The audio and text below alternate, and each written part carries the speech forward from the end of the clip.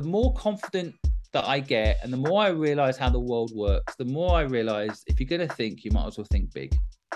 And the bigger you think, actually, the easier it gets. I love that. And if you look at how some of the biggest operators in the world succeed, it's because they think big. And people think that running a small company is easier than running a big company. No, it's not. Running a big company is a lot easier. People think working for someone else is easier than working for themselves. No, it's not. No, it's not. That's why anyone that's worked for themselves for a year often will never want to go back working for someone else. Why? Welcome, everybody, to the Sevo Show. We have an amazing guest on today. His name's Simon Squibb from the UK, someone that just loves to give back.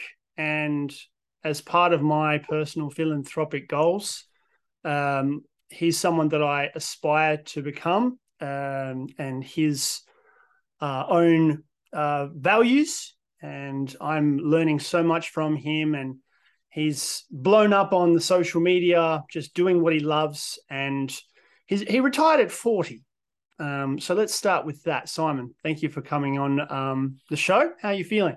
Good. Thanks for such a nice intro. I'm feeling good. Thank you. So Simon, tell us a little bit about yourself, where you started and how you got here. So I guess I often start my story at the saddest point in my life, which was at 15 years old. My father, at just the age of 56, died suddenly of a heart attack right in front of me. And then a very short period of time after that, I had a big argument with my mum, and she kind of said, it's my way or the highway. And I said, I take the highway. And combination of her kicking me out and me walking out the door, I found myself homeless. And at that moment, it was, of course, an incredibly sad time in my life, an incredibly difficult time in my life. But I often tell people that if I hadn't had that hard life, that difficult moment, I wouldn't be where I am today, which is in a place of happiness, contentment, and having a purpose. And I needed that bad luck to have good luck. And so it turns out that sometimes bad luck is good luck in disguise. And it turns out that good luck is sometimes bad luck in disguise. And so that's where it all started. I basically had no choice at 15 years old but to start a business. Never crossed my mind. School never taught me about business. I never understood anything about what an entrepreneur meant or was.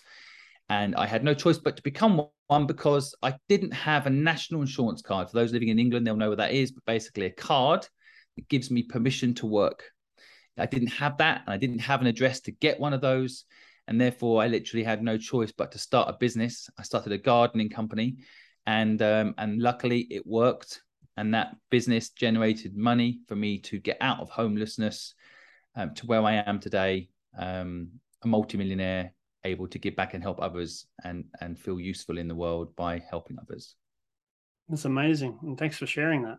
With your retirement age, some people in the comments, I would read the comments, don't understand what you mean by retired at 40. What is your definition of retirement?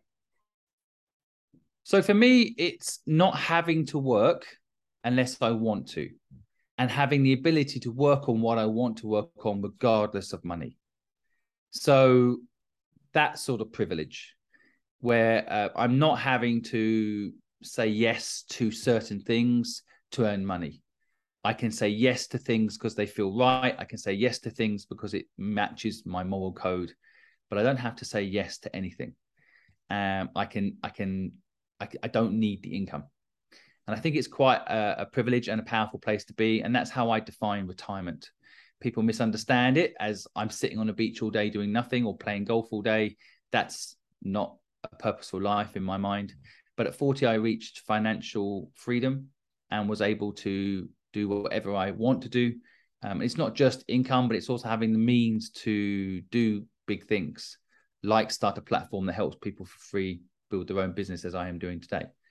And so, yeah, I think that's what retirement to me is that freedom to do what you want. Retirement from the old way of thinking. Retirement from this concept that the way to live is to earn a certain amount of money each month. I retired from that existence. I love that. And when you did hit that spot, how did you know it was that that day? Do you remember that day?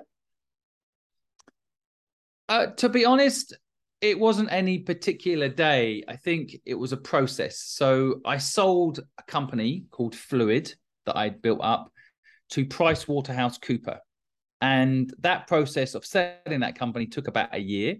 And once the company was sold and the money dropped in my bank account, I carried on working as normal.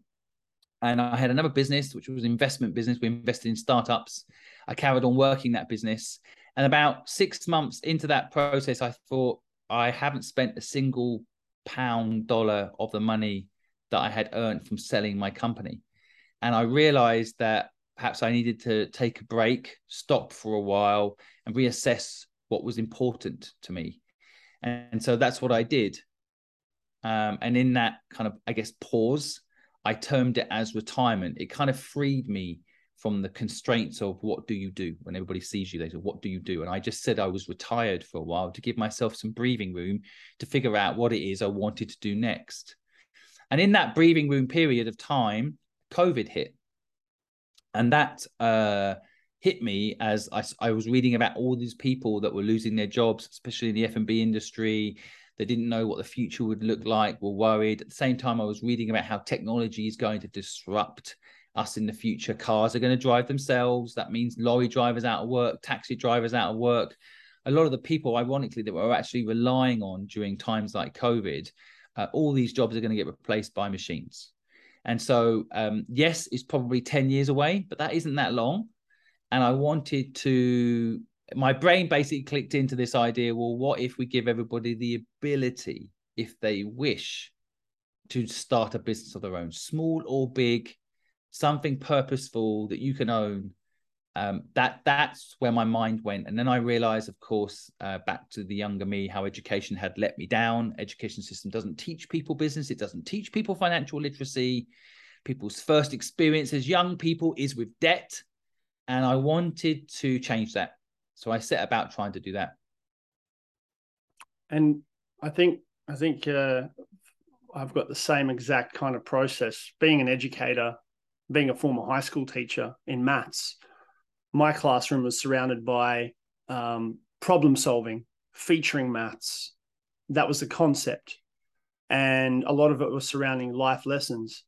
And almost every time, every class, no matter what the age, for grade 7 all the way through to grade 12, I would be telling people, right, financial maths is the most useful maths you can have forever. And if I was to restructure the education system, it would be focusing on self-awareness as early as possible, looking at financial fitness to then elevate to financial freedom. And with those two complementing each other, you have the third item, which is pivoting, being able to pivot to do something, anything you want at any time, because your self-awareness evolves, which is complemented by a financial fitness and then hopefully freedom to then go, right, actually, I want to try be a barista. It's going to be 12 months. Maybe I won't like hospitality, but I'm going to give it a go, because if I fail, I still have that financial fitness / freedom. Now, you said that you sold your company and you had the money in the bank. Doesn't the money get eaten up by inflation? It's not sitting there, is it, Simon? So I think this narrative of how inflation eats your money is both true and not true. So, of course, you can buy a house with that money, for example, and that house value go down. We don't call it inflation, we call it price devaluation. I can buy stocks and shares, and those stocks and shares can go down. Well, then I've lost money. We're not calling it inflation. We're calling it something else. I picked the wrong stock. So if I bought Netflix, I would have lost 80% of my money, right? So the narrative of how having money means you lose it to inflation somehow gives you the feeling that the only other alternative is to somehow invest it. Now, if you're investing it, you are risking it. I don't care how many times people tell me how solid the stock market is. We have never seen this time in history. We have never seen so many tech companies doing so many innovative, crazy things. That means today they're worth $1 billion and tomorrow they could be worth nothing. We have never seen such volatility in all sectors of society, thanks to the internet. So what did I do? Frankly, yes, I did what every financial advisor told me not to do. I sat on the money. Amazing. And what it did for me was a couple of important things that aren't talked about enough in society. First of all, it gave me my full focus, my brain's full focus on something more important than how much more money I could make. I wasn't busy checking my stock portfolio and my property portfolio and managing the money coming in and counting how much more I had. I wasn't distracted by more. I was instead focused on something more important, purpose. Back to your point earlier, inward thinking, what makes me tick, what makes me happy, and what can I do to make the world a better place for my son? If I make more money and give him more money when I die, will the world be a better place? Well, not if I don't spend time with him. Not if I don't teach him values that are important to the future. If I don't, kids don't do what you say, they do what you do.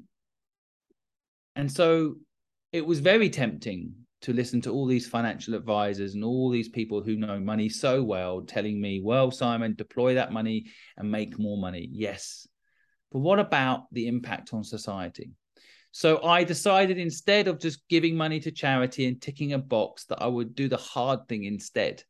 I would build a structure that fixed the problem that matters to me. A problem that I think ultimately, if fixed, can actually make the world a much better place. Fix the education system so people are financially literate. Fix the system so people are asked, what is your purpose? Younger. Help people figure out what their purpose is, and then give them the tools to have what I call informed consent. When you leave school, you should have an option to start your own business or work for someone else. 99% of people feel they have no choice but to go get experience working for someone else. And that's because we haven't given them the experience within the education experience. So coming back to your question, I initially sat on the money, and yes, inflation ate 4.5% of it. Yeah. And when you have something like the legacy that you're building for your son and others, when someone does start a business and it becomes successful, and then all of a sudden, let's say they want to pivot, and let's say they sell the business, and again, hypothetically, the money that they get from it probably can get them X amount of years to build their own legacy. But that red line is creeping. Should they worry about it, or should they look at it where something does tick over and makes more money for them just in case? The secret to success, and I've interviewed over 200 of the world's most successful entrepreneurs and personally built 18 companies, invested in 76 startups. And this is a lesson I've learned. You have to go all in if you want to succeed. You have to be willing to risk it all. You have to go up to the red line and laugh and jump. If you don't believe, who else is going to? Yeah. People get distracted with plan B. The Vikings used to call it burning the boats.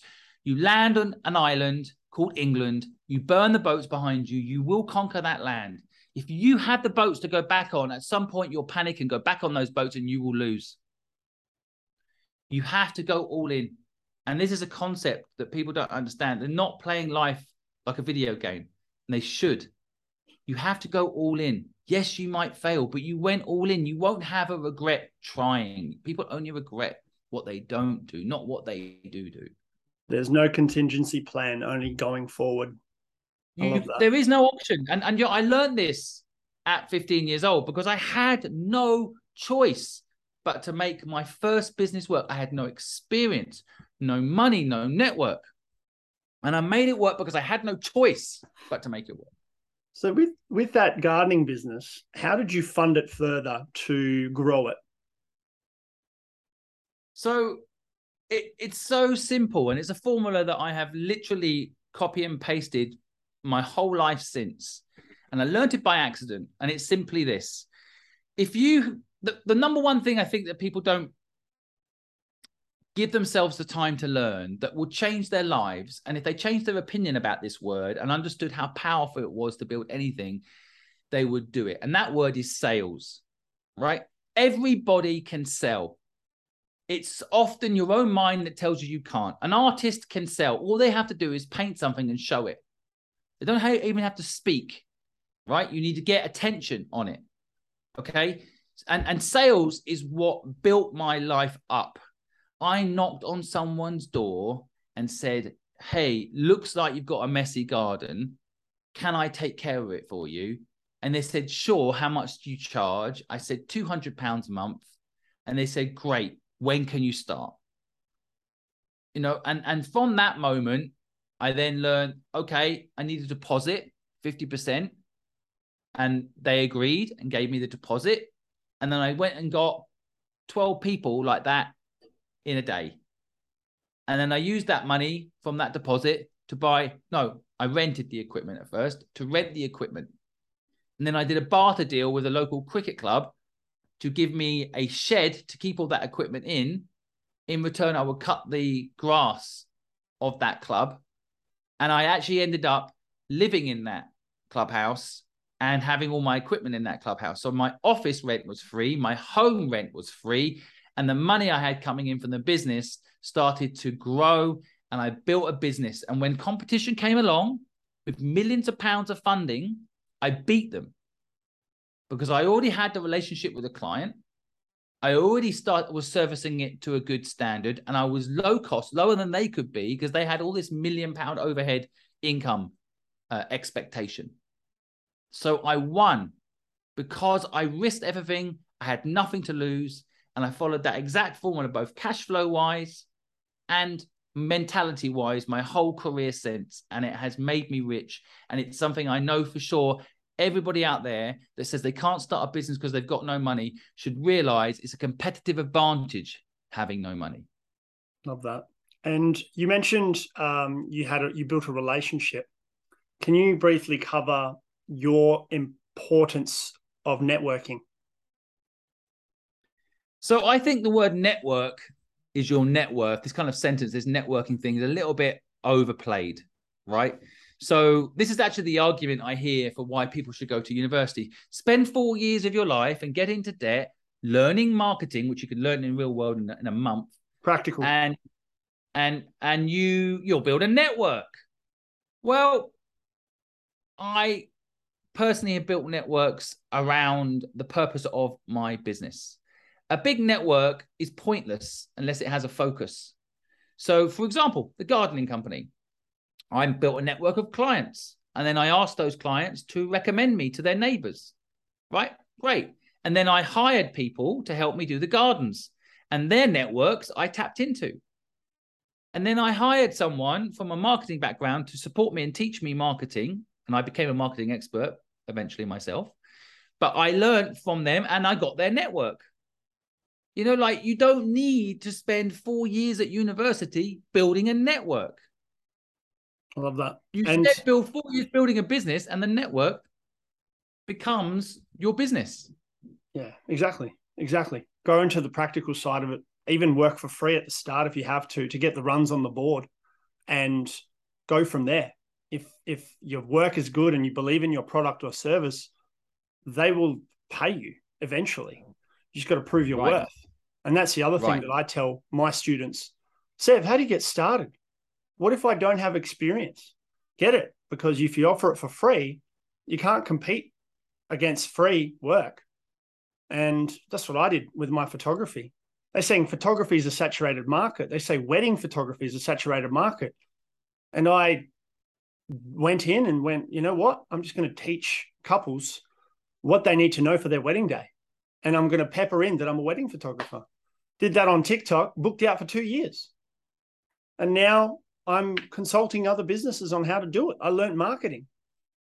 But with that, speaking of consulting, because that's really what I'm getting into. I love the whole helping businesses and problem solving. Again, back to that maths thing, right? It's a bit of a selfish question for me personally. I can do sales, but for some reason, I feel like I believe in my product and I'm compassionate about it. But I am so much more comfortable when I get approached from people saying, hey, saw you from this person or saw you online. Can we work together? Can you teach me? And that happens already. And I've made 5 times my school salary within 2 years. So I'm successful in that department. But if I wanted to scale and grow further, I have to actually sell myself now to really cast the net out. And the question is, why do I feel hesitant to want to sell? Why do I feel that I don't provide enough value, even though I've got the runs on the board? What advice would you have for me? So, okay, and by the way, I think what you're talking about, a lot of people will relate to, and this is what I mean. If I say the word sales, people almost repel. No, everyone wants to buy something, and no one wants to sell something, right? So if you can learn to sell, you're going to have a leg up. And like anything, if when I was younger, of course, I wanted beautiful women to just come up to me and start talking to me. Of course. I love this analogy already. So who wouldn't want to just stand there and then beautiful women come up to you and say, hey, can I just ask you a question, Simon? Of course. Wouldn't that feel good? Wouldn't that feed my ego? Let's be real. The world doesn't work this way. So there's 2 ways to get what you want in sales. There is what we call reactive sales and proactive sales, right? Reactive sales is the natural instinct of everybody.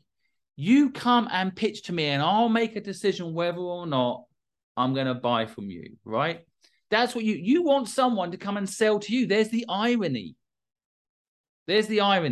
You want someone to come and pitch to you. Hey, I saw you. You're amazing. Would you mind doing my wedding? You want the very thing you don't like to do to happen to you. Exactly. So reactive sales is pretty easy for everybody. Proactive sales is what separates great businesses from crap businesses, in my opinion. Businesses, one-man band businesses, you can often get away with this kind of people will approach you mindset.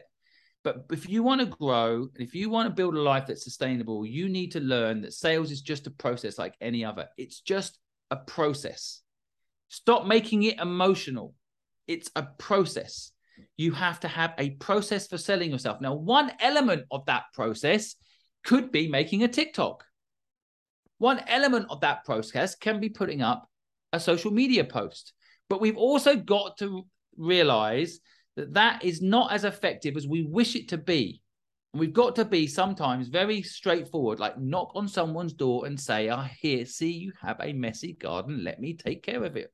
Your window cleaning company, you see dirty windows, knock on the door. If you're in a help someone dress better business and someone walks by you and they're messily dressed, you stop them and you give them your card.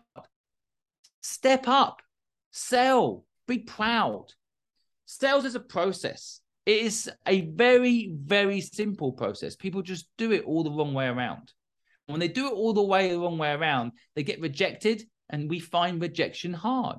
But if you can learn to accept rejection, then you can learn to win. And that's all it is. It's just toughening up. Yeah. And then once you do it, life changes in dramatic ways. You'll stop saying you need money to start a business, because you don't. You need other people's money to start a business. You need people to buy your product so that you've got a business. That's what you actually need most of the time. Such gold. It reminds me of my very first $100,000 client I got last year. They reached out to me to do a collaboration on TikTok. Now, they reached out to me for my services already. But then I monitored and had a look at what they were doing on their end, which wasn't much. So I came up to them and pitched, said, hey, who's monitoring your TikTok account? You're a 260 plus franchise restaurant in Australia. Who's monitoring your TikTok? And then they said, can you do it for us? I'm like, yes, I can. And they said, how much? And I was at that point, I was, caught offside, but I still went in. I followed that process. And it's a natural thing, but there's still times of hesitation because I want to I want to almost guarantee that they will succeed. And in the marketing world, I'm hesitant because I'm seeing a lot of, one, snake oil salesmen, and two, agencies that have a creative, have a good, idea, but there's no real tangible way to measure that creative and that success besides vanity metrics. But does it put the money in the pockets of those clients?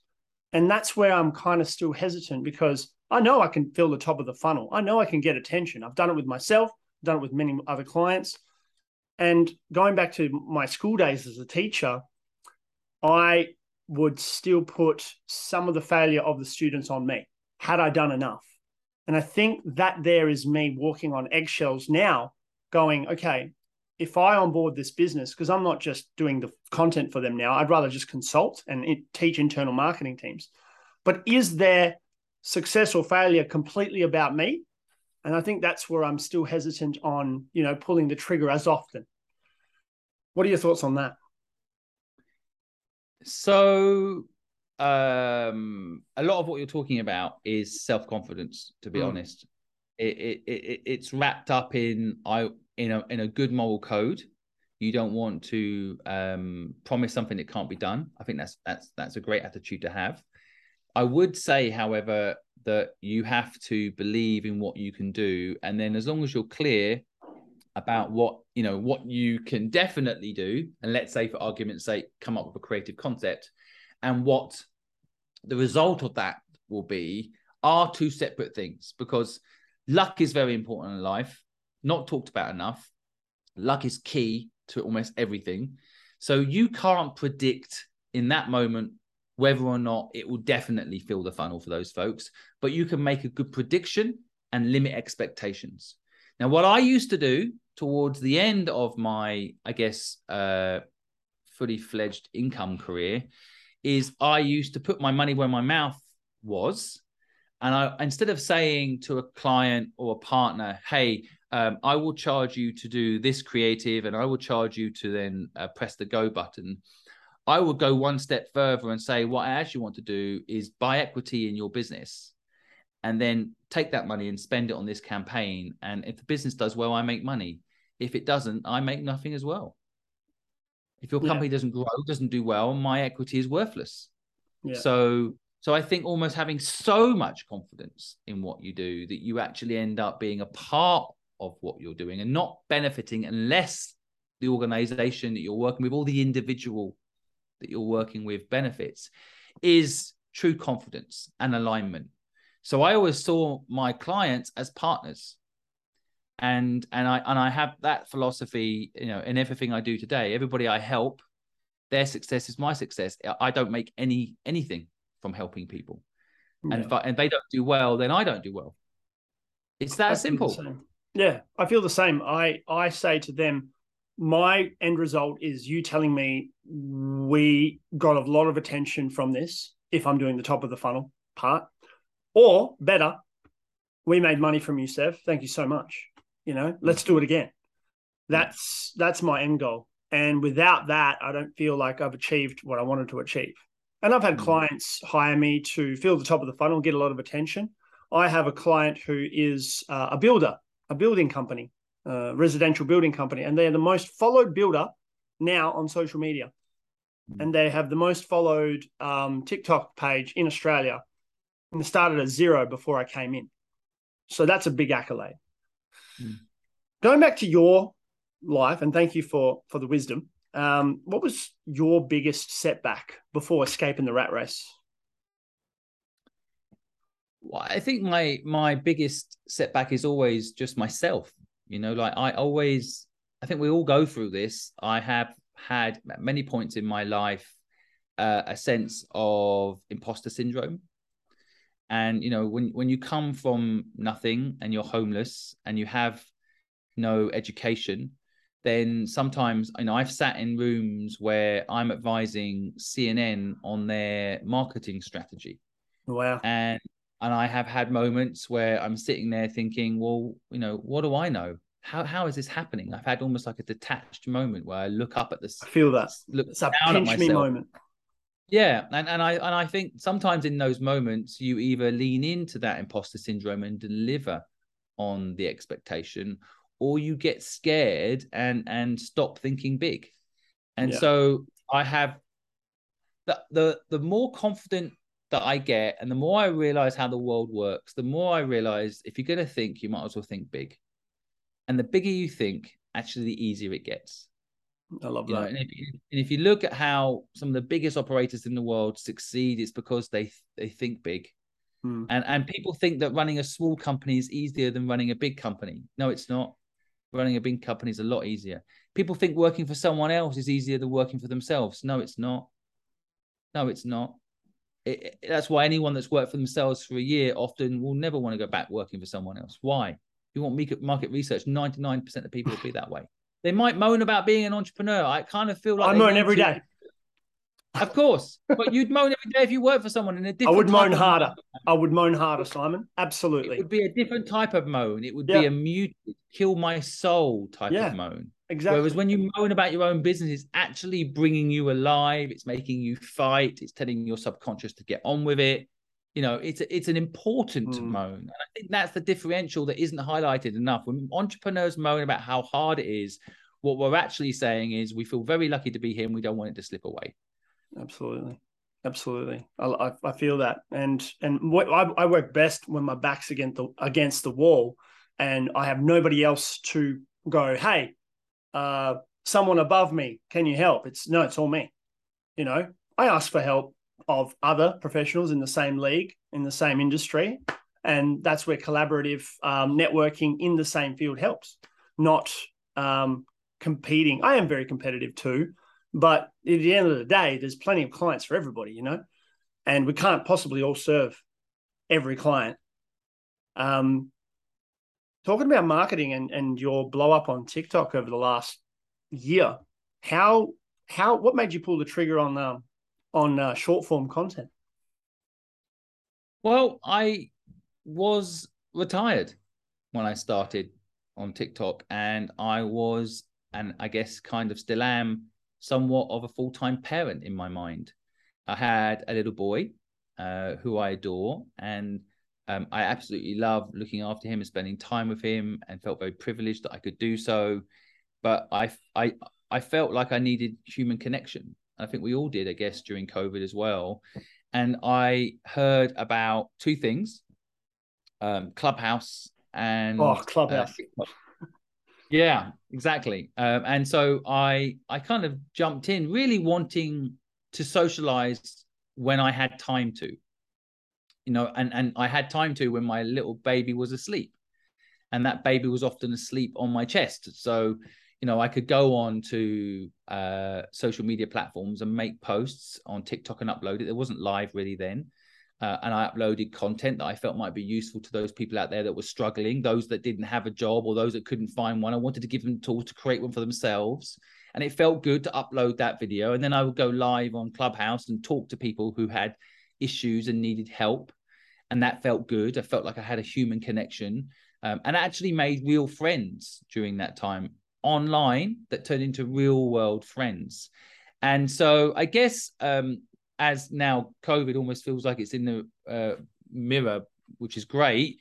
I feel like I kind of got into a good habit of putting up content regularly, to bring value to the people that I felt needed it, and to make me feel useful and make me feel seen.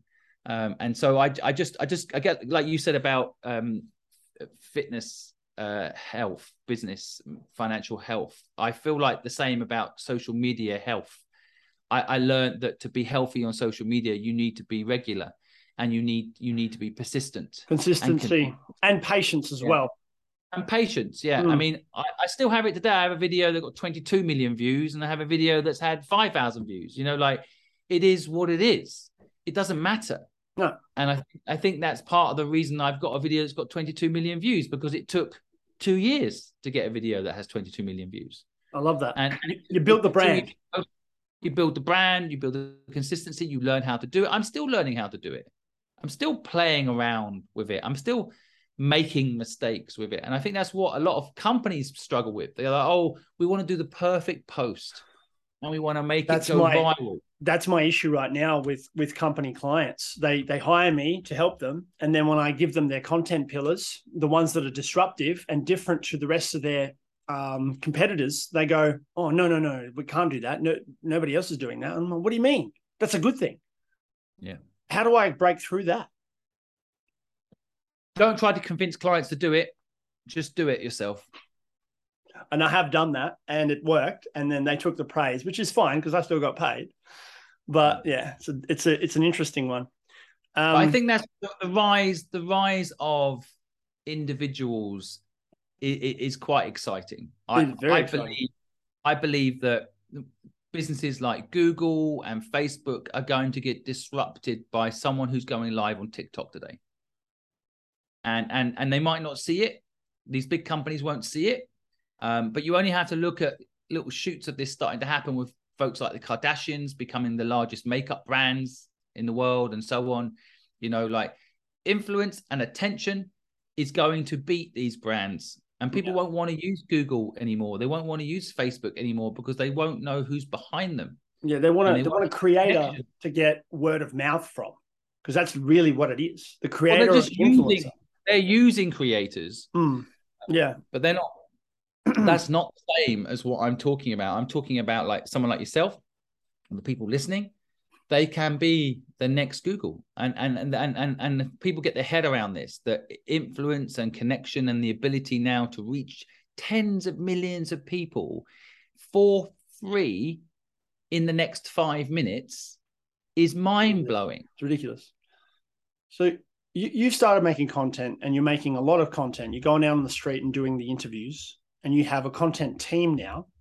I would imagine a videographer and an editor, or all of the above in one person. How do you structure your social media team to help you produce this content now? Yeah, so just to say, I started out just me, and phone in front of my face.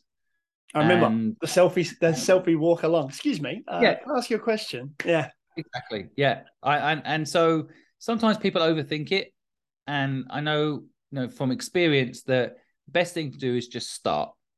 And as I did it and it got traction, I realized that I personally like to do things in a high quality way, and therefore it's okay to do it initially in a what we call MVP, minimum viable product way. But there comes a moment where you either do it right or don't do it. And I think I love the idea of, and I've done this with every business, you start off keeping costs low and trying to figure out what the formula is for success. And once, because you don't know how long that can take, so you need to keep your costs low until you know what the formula is. And then once you find a formula, then you must invest in scaling up. Because if you found a formula and you don't scale up, one of two things happen. Either you burn out because you cannot handle it all on your own. I'm there right now. Yeah, it happens. Or someone else does it and you lose. Yeah, I'm literally there right now. Not burnout, but starting to delegate and expand my help. I've got a helper, I've got an assistant who's a brilliant creator himself, and I'm appointing him as the creative director of my brand, whilst I run the mill of my consulting and my workshops for how to, utilize TikTok reels and shorts for one's business. But I also want to keep my own personal brand going, run the mill of Seth and my connection with the kids, because my philanthropic goals are, much like yourself, give back and educate them that they can live the life that they've always wanted. Sorry, my dogs are barking for some reason. Moving into the philanthropical stuff as well, what is the biggest thing about your social media that has done for you on a philanthropical level? Well, I really like the idea of making social media have social good. And I think there's a lot of negative about social media, and there is a lot of negative to be said about social media, but I want to focus on the power it has to make a difference. So an example would be, for me, two things. One, I don't want a social media following for my own ego's sake. It certainly feels good to have something that's working, but I love the idea that my platform is there to highlight other people's dreams and to help other people's dreams happen. And that's really exciting to me. You know, if I can build up a following and that following then can be leveraged to help someone's dream come true, then I feel like that makes the social media worth it. The other side of it I find really exciting is this kind of idea that let's say I've got 1.2 million followers on TikTok at the moment. Let's say every single one of those people joined me in this give without take idea and did one kind gesture for a stranger today, whatever that is. Listen to someone that needed some listening to, bought the person behind you a coffee, did something nice for a stranger. Imagine if 1.2 million people did that today. A couple of amazing things would happen. The people that actually gave that help would sleep better, because giving is something if you feel deep. The second thing is the person you actually gave help to would feel good. And the third thing is that person that actually was helped would remember that that's in us and would help someone else. The domino effect would be huge. Absolutely. And so that's why I try to encourage in my community. Let's not judge. Let's not judge each other. Let's help each other. Help without expectation is very powerful. I've made a big mistake in my life under this concept of give and take. Give and take is wrong. If I give someone something and I expect something in return, I have often been disappointed. It's transactional. It's transactional. They didn't pay me the money back. They didn't give me enough respect. They didn't say thank you enough. You know, they lied to me. Whatever it is, you end up disappointed, which is why you end up having follow-up sayings like, no good deed goes unpunished. Well, that's because you had expectation, right? In fact, the key is not give and take, but give without take. Help someone because it's the right thing to do. Absolutely. And do it if you can. And do it because it will make you feel good if you want to build a selfish element into it.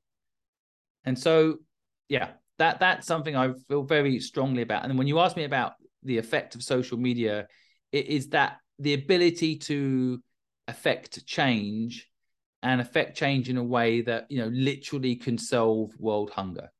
You know, if everybody followed everybody's kind gesture today, everybody that wasn't having food in their hand today probably would by the end of today. It's amazing.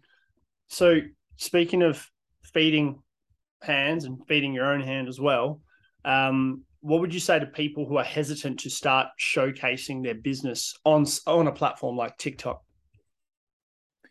So I think the most important element of social media is that you enjoy it. And so if you genuinely don't enjoy doing it, then get someone else to do it or don't do it. There are plenty of ways to get noticed. And for example, again, you know, knocking on someone's door as I did and saying, hi, I'd like to clean your windows, or I'd like to do your garden. You know, sometimes people are overlooking this. Very simple approach. But social media has the power to reach a lot of people quickly. So make sure that you're not avoiding fear. Make sure you lean into fear, because fear is actually an asset. It's misunderstood in today's society. People think that fear is something you're meant to turn off when someone asks you to do something and you feel fear, and you could just say no, right? You're not meant to say no. You're meant to say yes. You're meant to lean into fear. It's an asset. Originally designed, a lion's coming towards you. You see it coming towards you. You can run faster. You can think differently. It is actually a superpower. So I think, you know, be careful with social media. If you're not doing it through fear, then overcome that fear. Lean into it. If you're doing it because you don't enjoy it, that's different. If you're an introvert, for example, maybe write good blogs and post them on platforms like LinkedIn. Learn to leverage your superpower and apply it so it's sustainable. Don't have to do short form content just because that's the trendy thing right now. Do what suits you, because long term, it's about sustainability. It's about persistence and consistency. I love that. If we can go into the deep dives of the three characters in my mind from your socials, the first one being the guy that you interviewed last week, the one that went really viral, the big one. I couldn't catch his name. Davide. Not the Black Pearl. No, not the chef, the one that was holding the sign. Right. Yes. So All right. So for people who aren't aware, I interview people every day, pretty much every day in the street, and I ask people what their dreams are. They tell me those dreams, and we try to figure out a way to make them happen. That's the premise of most of the content. Now, in the amazing amount of incredible people that I've interviewed in the street, not everyone agrees with my philosophy that anyone can be, if they wish, an entrepreneur. Not everyone agrees with this philosophy. And I love debating it, right? Because, of course, people will say to me quite often, well, Simon, if everyone becomes an entrepreneur, who's going to pick up the rubbish? And I think it's a really sad narrative that somehow if we give everybody knowledge, that means we don't have slaves anymore. You know, to me, that's what the translation is. It's like, well, we need people to do all those shit things, Simon. So let's not give everybody the knowledge, because then they won't do the shit things. And I think that's really dangerous. And so, however, there are people that have a job that I would consider not enjoyable, that they enjoy. And if they do, then great. And recently, I interviewed a man who was he was actually sitting on a stool, holding a sign that said, get a university debt, 0% interest free for 6 months sign. And he was just standing there. Well, sorry, he was sitting on a stool holding this sign. It was a sunny day, which, you know, it always helps when that's your job, I think. And I was interested in why he was doing that job and how he felt about it. So we've all probably seen these folks standing in the streets holding these signs, and I thought it'd be interesting to go and ask him. And he basically replied. I said, you know, it's a 3-minute video, so I tried to sum up. I asked him, why do you do this job?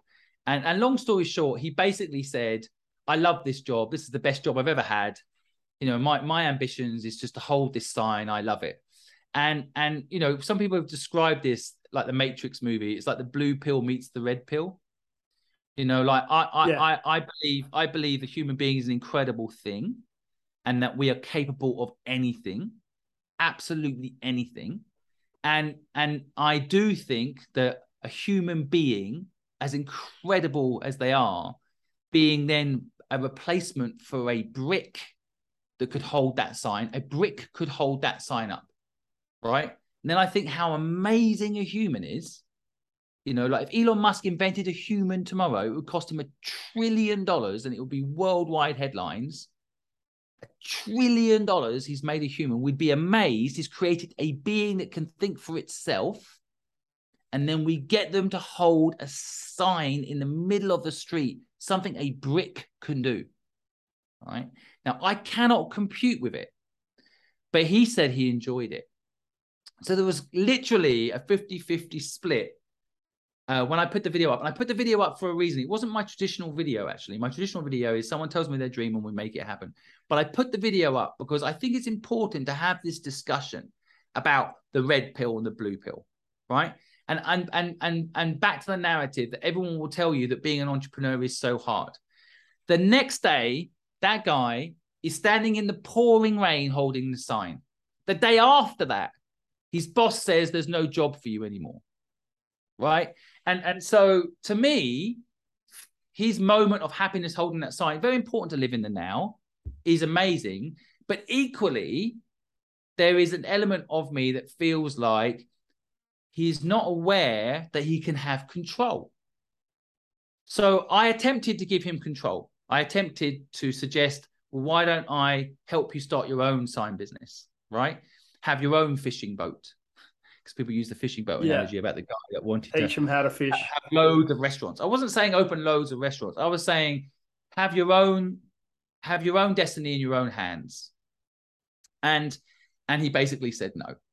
I really like just holding someone else's sign and sitting here in the sunshine with, you know, no responsibility. I'm happy.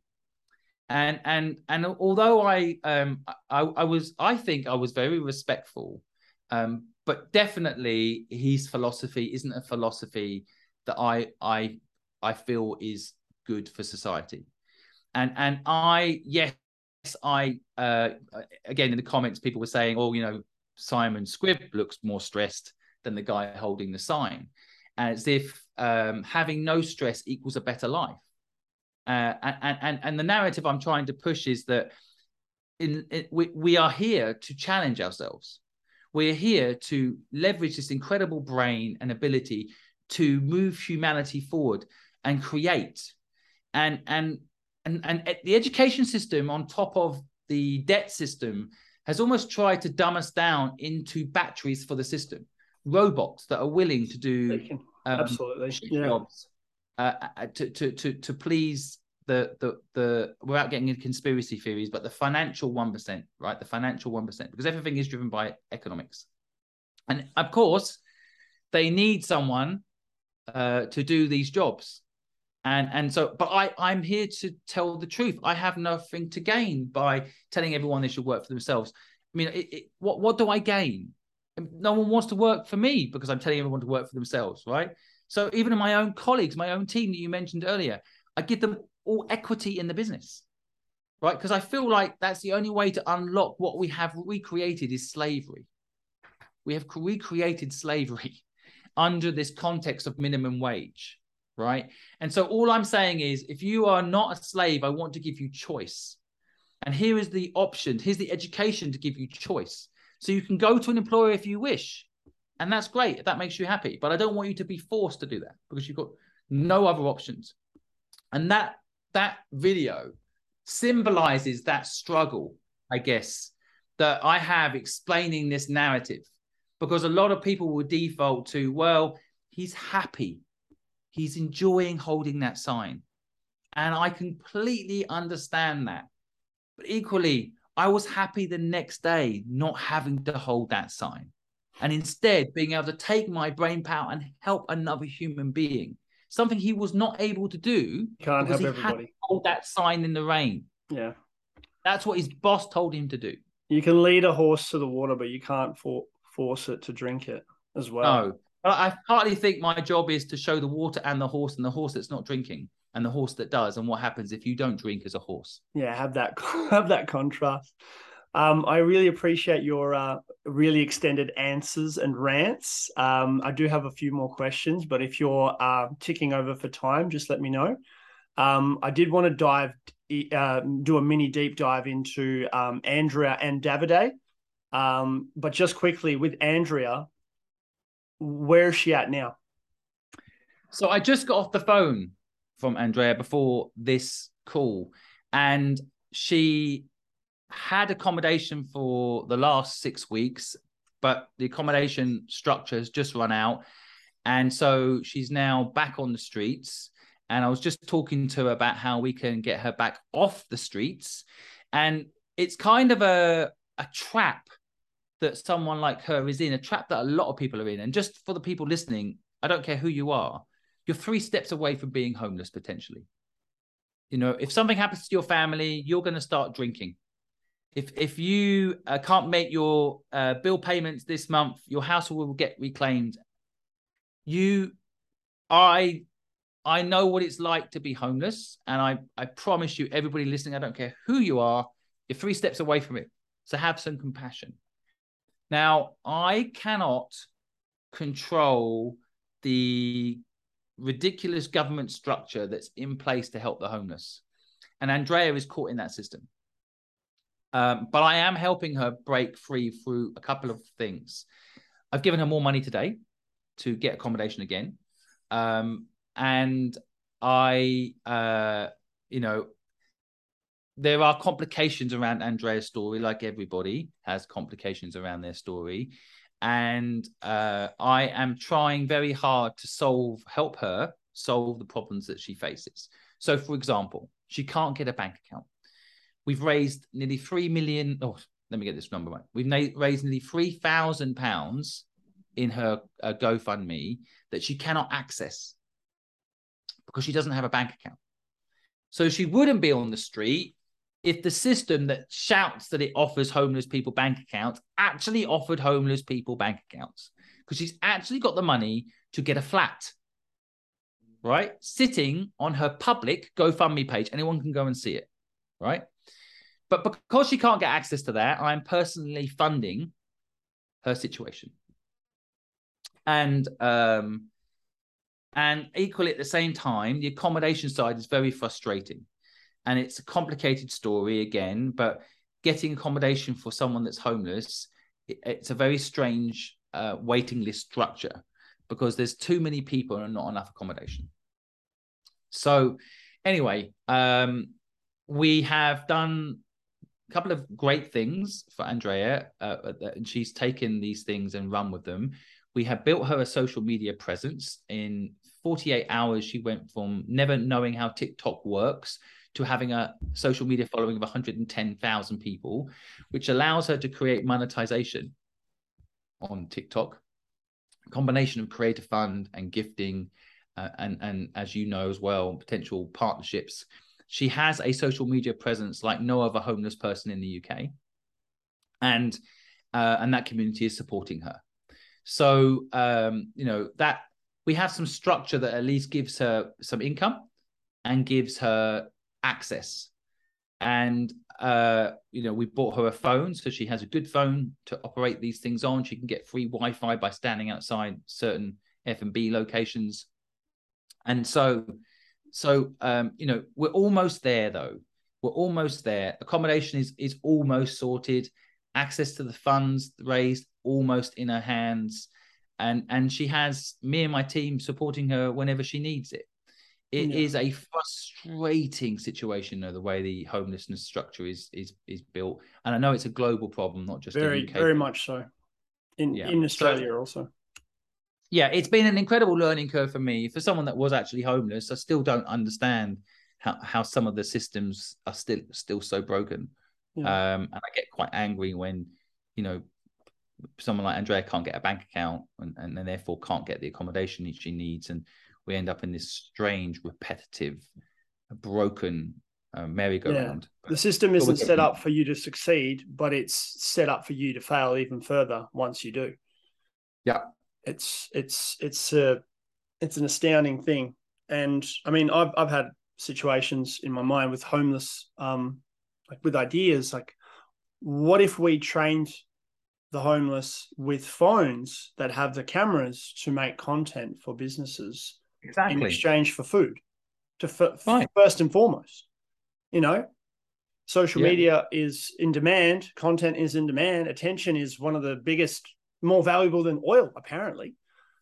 Why not use that, as a thing?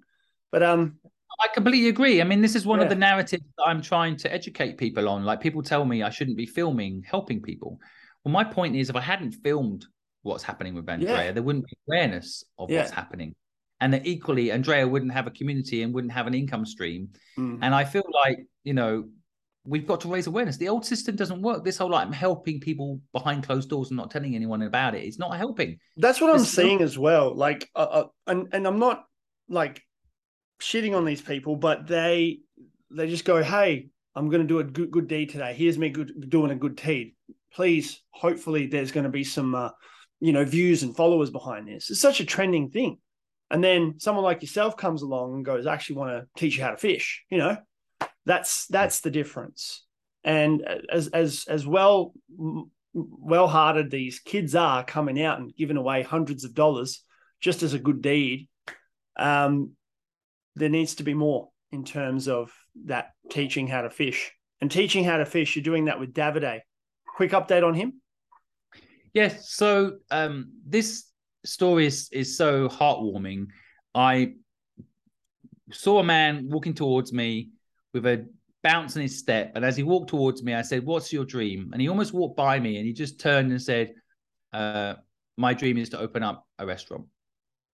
And I basically said to him, well, how can we make it happen?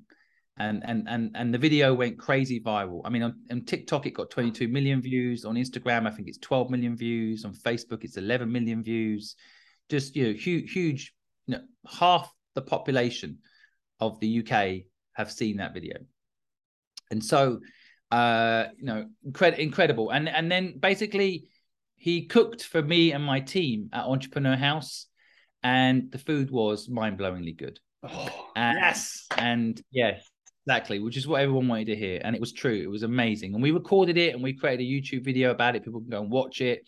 And then from that, we're like, right, what's the next step to make David's dream happen? And what I really love about what David wants to do is a large part of what he wants to do is build a F&B business that actually cares about the staff, because most of the F&B businesses, you know, we all probably know how badly treated a lot of the F&B people are. If you go to any chain restaurant, quite often the staff don't even get the tips, you know, and then they're long hours and not allowed to call in sick and stuff like this. So David's whole thing is like build an incredible experience for customers, of course, but the restaurant model is about looking after the people that work there. And I really love that. It's needed. He's a chef who feels, you know, he's seen it all and how badly treated staff have been in F&B locations. And he wants to change that and prove that that can be a profitable thing to do. Amazing. Looking at building a business with somebody else, your latest post is about partnering with someone to potentially raise $1 billion business. Someone that is ahead of you in that scope. How do you know, obviously, besides the success and the experience, that they're the right fit for you as a partner to accelerate or excel you and go the next step further?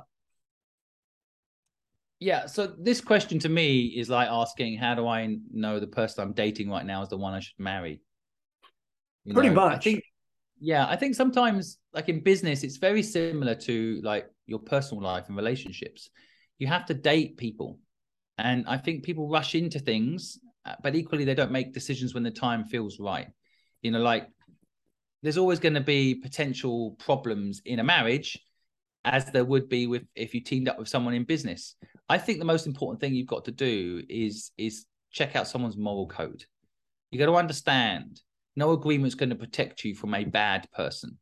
So what you want to do is figure out if this person is good or bad. That's it. And good or bad is subjective, but what matters to you? What's the red line to you? So my first business partner, Helen, I learned something very important about her. We had 1 month where our cash flow was bad. And I said to Helen, I can either pay you or I can pay the staff. Now, you're, you know, my partner, and I know you've got bills, should pay you first. And she said, I will find a way of sorting out my bills. We have to pay the people in this company first. And, you know, those sorts of moments can't be faked. You know, those sorts of moments where people do cause personal pain for themselves to make sure no pain is inflicted on the people around them, is the sort of people I want to be in business with. And so, you know, there's things that happen to determine, I think, moral code, but you need to look out for it. And that's the only thing you need to worry about when it comes to business partners. Do these people have the same moral code as you? Are they narcissists or not? Are they going to be fair and reasonable when problems come up? Because I promise you problems are going to come up. And that's key. Excellent. Excellent. Okay. What's on the horizon for you in the next few years or months? I will continue to build the platform that I'm building. I will never charge people for help. I will rather go bankrupt than go back on that promise. I am trying to build a sustainable model that helps people who have a dream make it happen. And it's a big task. And I'm going to every single day get better at that task by 1% until I deliver on this fate I feel that I've been given to make sure that anyone that has a dream can actually have the tools and resources and privilege to make it happen, and make sure people have the chance. And you said at the beginning of this interview, to actually think about what their purpose is earlier on in their lives. Give them a chance to realize that whatever their dream is, it is possible. It is possible. And don't let anyone tell you can't do it. You can. And that's what I'm going to spend the next 20 years trying to build. Yeah. And how would you want your son and your future grandchildren, hopefully, to remember you? So I often say this, kids don't do what you say, they do what you do. They don't do what you say, they do what you do. It is so true. So I would love it if my son remembers that to give without take will make him happy. And if he sees people being kind because of this movement that me and the community behind me are trying to pursue, then I'll be proud and happy. He will be happier, I know it, if he learns that having all my money in his bank account so he can buy a Ferrari and do what he wants might feel good temporarily, but actually will not make him happy or the world a better place long term. And I think he already knows this. And so I want him, if he watches this recording later, to know I'm already very proud of him. He's the most amazing 5-year-old boy I've ever known. He's kind and generous and sweet. And I want him to continue to be that way as an adult. I love it. It's a perfect ending to a really wonderful interview. And thank you so much for the chat. I could talk for hours, and I know it's morning for you here over there in the UK on a Monday morning where the sun is shining and you're ready for the day. Something that I always say, if you're not happy with your Monday, you have to change your circumstances, because the circumstances are what drives you towards your happiness. And you have to make sure you make that shift. Otherwise, you live with regret or end up having regretful things looking back in when you're 80 years old. Yeah, I've managed to do it. 1 hour, just a bit over. Thank you so much for your time, Simon. And I look forward to continuing. I'm super glad that I came across you on, I think it was Clubhouse, we first interacted. That's where I learnt how to talk to people and practice and pitch, and not even pitch. I never call it pitching, just the sales thing, and just talk my mind, speak with confidence and compassion, and really believe in myself. And that's something I always drive for people with their business. Whatever business that you want to start, you have to make sure that there's some good intent there. All of it's good intent, because if you don't, then you're just trying to make money as fast as possible. One, that doesn't really fulfill you anyway. And two, the people that you serve, they're going to be hard done by or felt hard done by. So I'd love to have an update in a year's time or so. And I look forward to it. And thank you for everybody that's watching. You can find Simon Squibb in the direct caption of this episode. And feel free to hit him up. He's probably bombarded all the time, but a great man, and I look up to him, and I'm inspired by him. And thanks again, Simon. Thank you very much, and you're doing a great job too. Keep up the good work. Thank you.